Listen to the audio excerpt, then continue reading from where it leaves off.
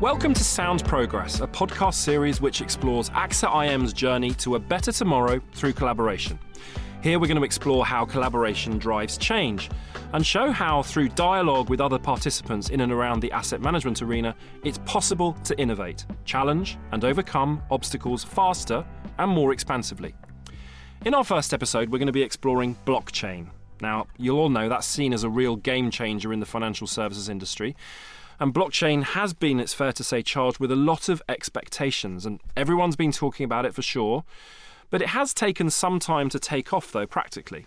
I'm Dominic Laurie, and I'm pleased to welcome Laurence Arnold from AXA IM. Laurence, welcome.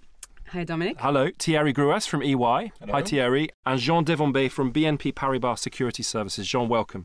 We're going to be talking about what blockchain really is and does. You're going to be able to understand it, I promise you, by the time you stop listening to this podcast. And we're also going to be talking about how collaboration between different players in the asset management industry can help best leverage its potential and overcome its pitfalls. Who wants to take the million-dollar question? What is blockchain? Well, basically, blockchain is a technology that changes how information is shared between participants. Why is it called blockchain? It's because it's a sequence of blocks. So in every block, there will be information inside, and you will validate this information with everyone who's participating to this network. So it's like a sort of set of Lego bricks that just gets bigger and bigger. You keep on adding to it, but you can't change the design of the Lego once It's done. Laurence, give us an idea of how blockchain's already being used in practice in perhaps another industry, another sector. And blockchain is often used for traceability. So we see it in the food industry, for example. It would be, as an example, cheese or wine, where you get the information on all the way it goes through. So from the vineyard to the bottle to the cellar, etc. And it's also used for diamonds, for example, for all the traceability.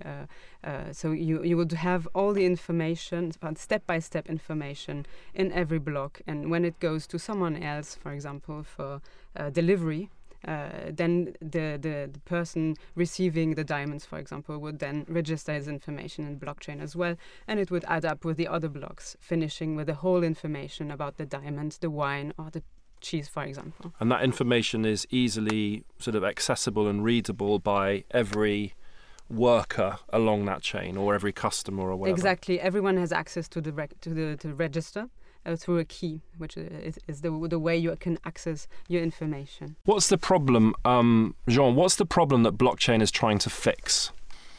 So in many industries, specifically financial industry, you have to deal with data. Data is at the core of what you are doing in financial industry.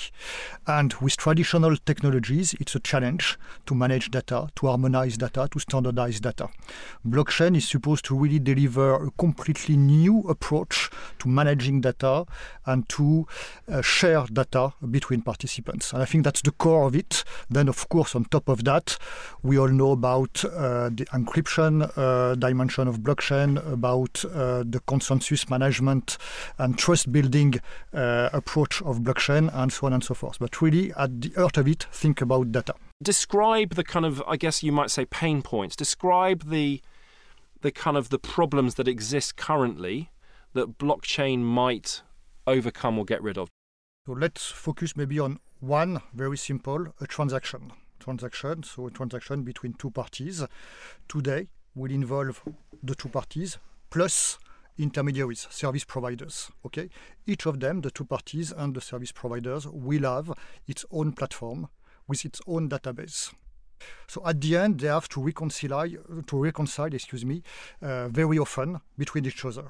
What blockchain and that's painful. And that's very painful. And how does that happen? That's like, at the moment, that might be phone calls, it might be emails, it might be, can you fill in this thing on my system? Dedicated platform to reconcile other platforms. And maybe on our side, on an asset manager side, the client also has his burden to subscribe to a fund. It's a nightmare to actually be able to invest in a fund for the first time. And it's also very much email exchange, Excel spreadsheets, etc. So it could also help sharing information very easily. Because actually blockchain is a very old idea, isn't it? It goes back to sort of double ledger accounting, which my father was an accountant. He, always told me, Dominic, you have to create two records of everything you do so you know what you have. So why are the sort of four of us, well, the three of you in the room, is that you're basically trying to collaborate to come up with a solution for your industry, investment management. So in fund industry, you have two key parties, the fund producer, the fund manufacturer, the asset manager, and you have the one who invests into the fund, the investor or the distributor of funds. And in the middle, again, you have a lot of service providers helping one or the other to perform what has to be done in terms of processes, in terms we spoke about reconciliation, in terms of position keeping, in terms of cash payment, and so on. Making and so forth. sense of each other's information. Absolutely. Yeah. Absolutely. So you have this ecosystem, okay, which is currently facing a lot of challenges and pain points. For instance, we already spoke about data. So one of the most obvious pain points is the lack of standardization of data. There is another challenge which is about the fragmentation of practices across different markets in Europe, because funds are supposed to circulate across different locations in Europe, but those markets are following different rules. Yeah.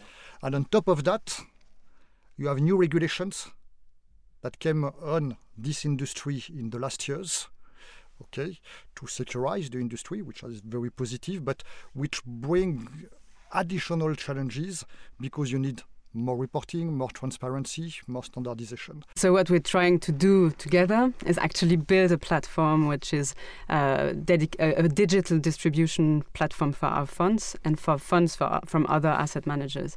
And basically what it's going to do is a client will be able to be onboarded on this platform to invest in the funds which are proposed for him to invest in.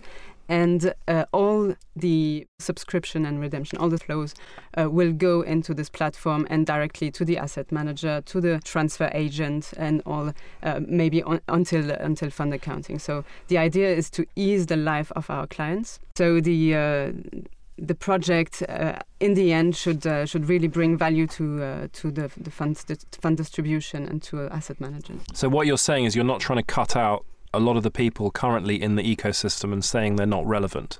You're saying they still have a role. Absolutely. You still need the expertise and you still need the people ready to take responsibilities. And judgment. And there's still a role for judgment. Absolutely. So, I think it's fair to say that you're not the only sort of partnership that's trying to move towards platforms, to try to move towards marketplaces to bring a lot of participants together. What is sort of unusual, and what would you say is special about your approach? Is it the fact that it's blockchain enabled? Is that a big part of it? What's different about what you're trying to do? So there are different use cases in around Europe, and what we're trying to do is find a use case where we can scale it up actually.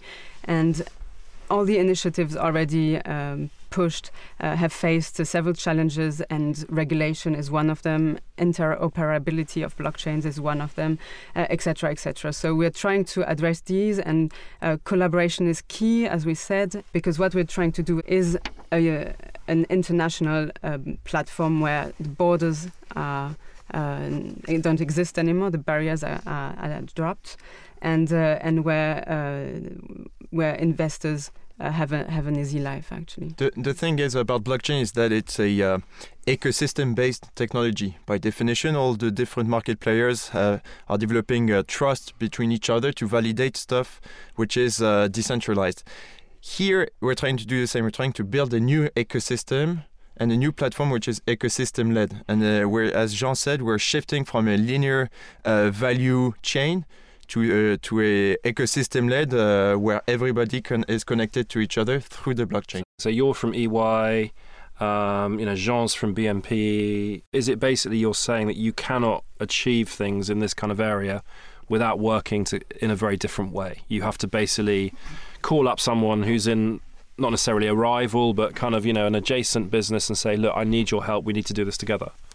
That's very true. I think this initiative is about new technology for sure, blockchain, creating new business model. We mentioned that already, having the same people but working differently.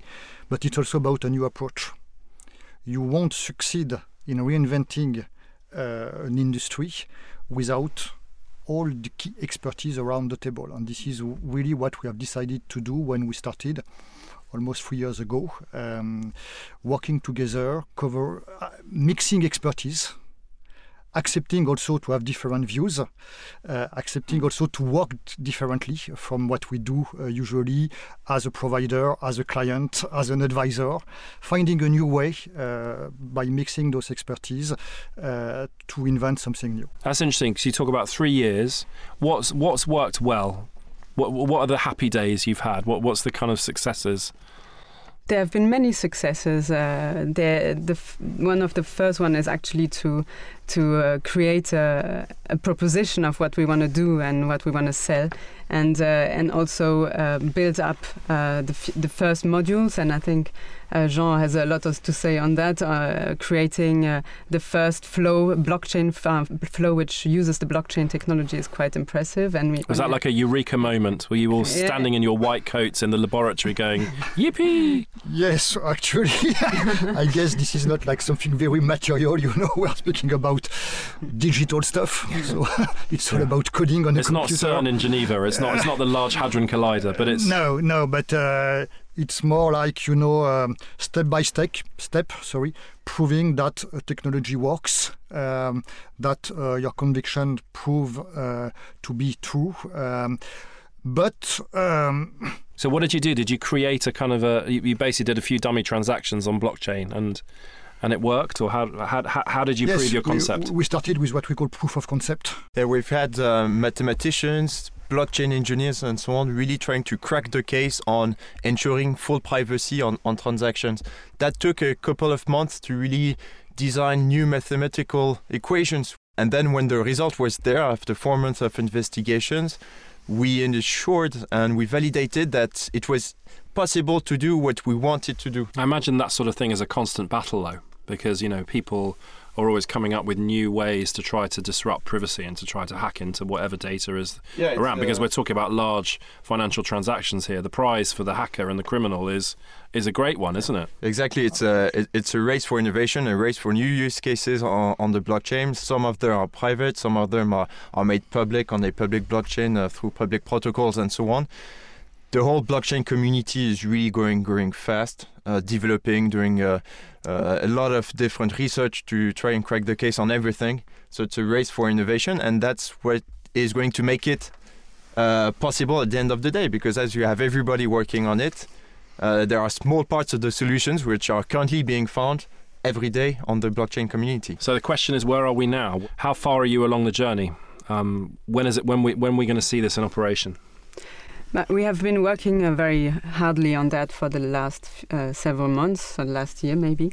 And what we're going to do now is have an end-to-end pilot, which means that we're going to try to have a flow from the client until the transfer agent. So really, that's like a full dress rehearsal. If you were putting on a play, that would be like you're all wearing your costumes. You've learnt all your lines. Exactly, and we'll still have a lot of work to do, and many things are still on our road to be cracked. But hopefully with this pilot, we'll be able to launch a proper MVP. And in parallel, we really hope that also on the regulatory side, things will have evolved. And what we want to do is also have these discussions with regulators in France, in Luxembourg, in the UK, to really push forward this use case. So to finish up, what's the dream then? When will you know you've succeeded? What does this this bright shiny future look like?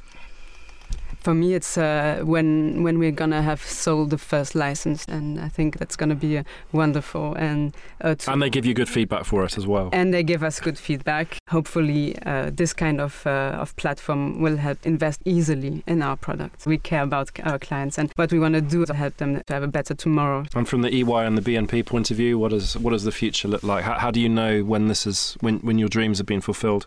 So first of all, this is a mid-term future. Don't expect everything in the coming months. We are going to go through still some steps to reach this future. But this is also the beauty of this project, going step by step, proving things, and then moving forward. I think this is important. We don't want to rush. We want to bring solid solutions, secured solution to the market. That's important. You mentioned that. We are in a very regulated environment. There is no way we can play with safety of transactions. So we will go step by step. That's important. And so the future, what is it? Yes, it's bringing new users on the platform, definitely, managing significant volumes on this platform. And on our side, our mission is to build a better working world, and so it's in line with XIM. We would really be happy in having a first user of the overall software and a happy client, as Laurence was saying. That will be the success, and we really want to work on it. And the success as well will be not to do that us three in the room, but to do that with other partners, other ecosystem players, market players on the asset management chain, technology players, or other players as well who share the same vision as ours. Okay, Thierry Grues from EY, Jean Devonbet from BNP Paribas, and Laurence Arnold from AXA IM. Thank you very much. Thank you, Dominic.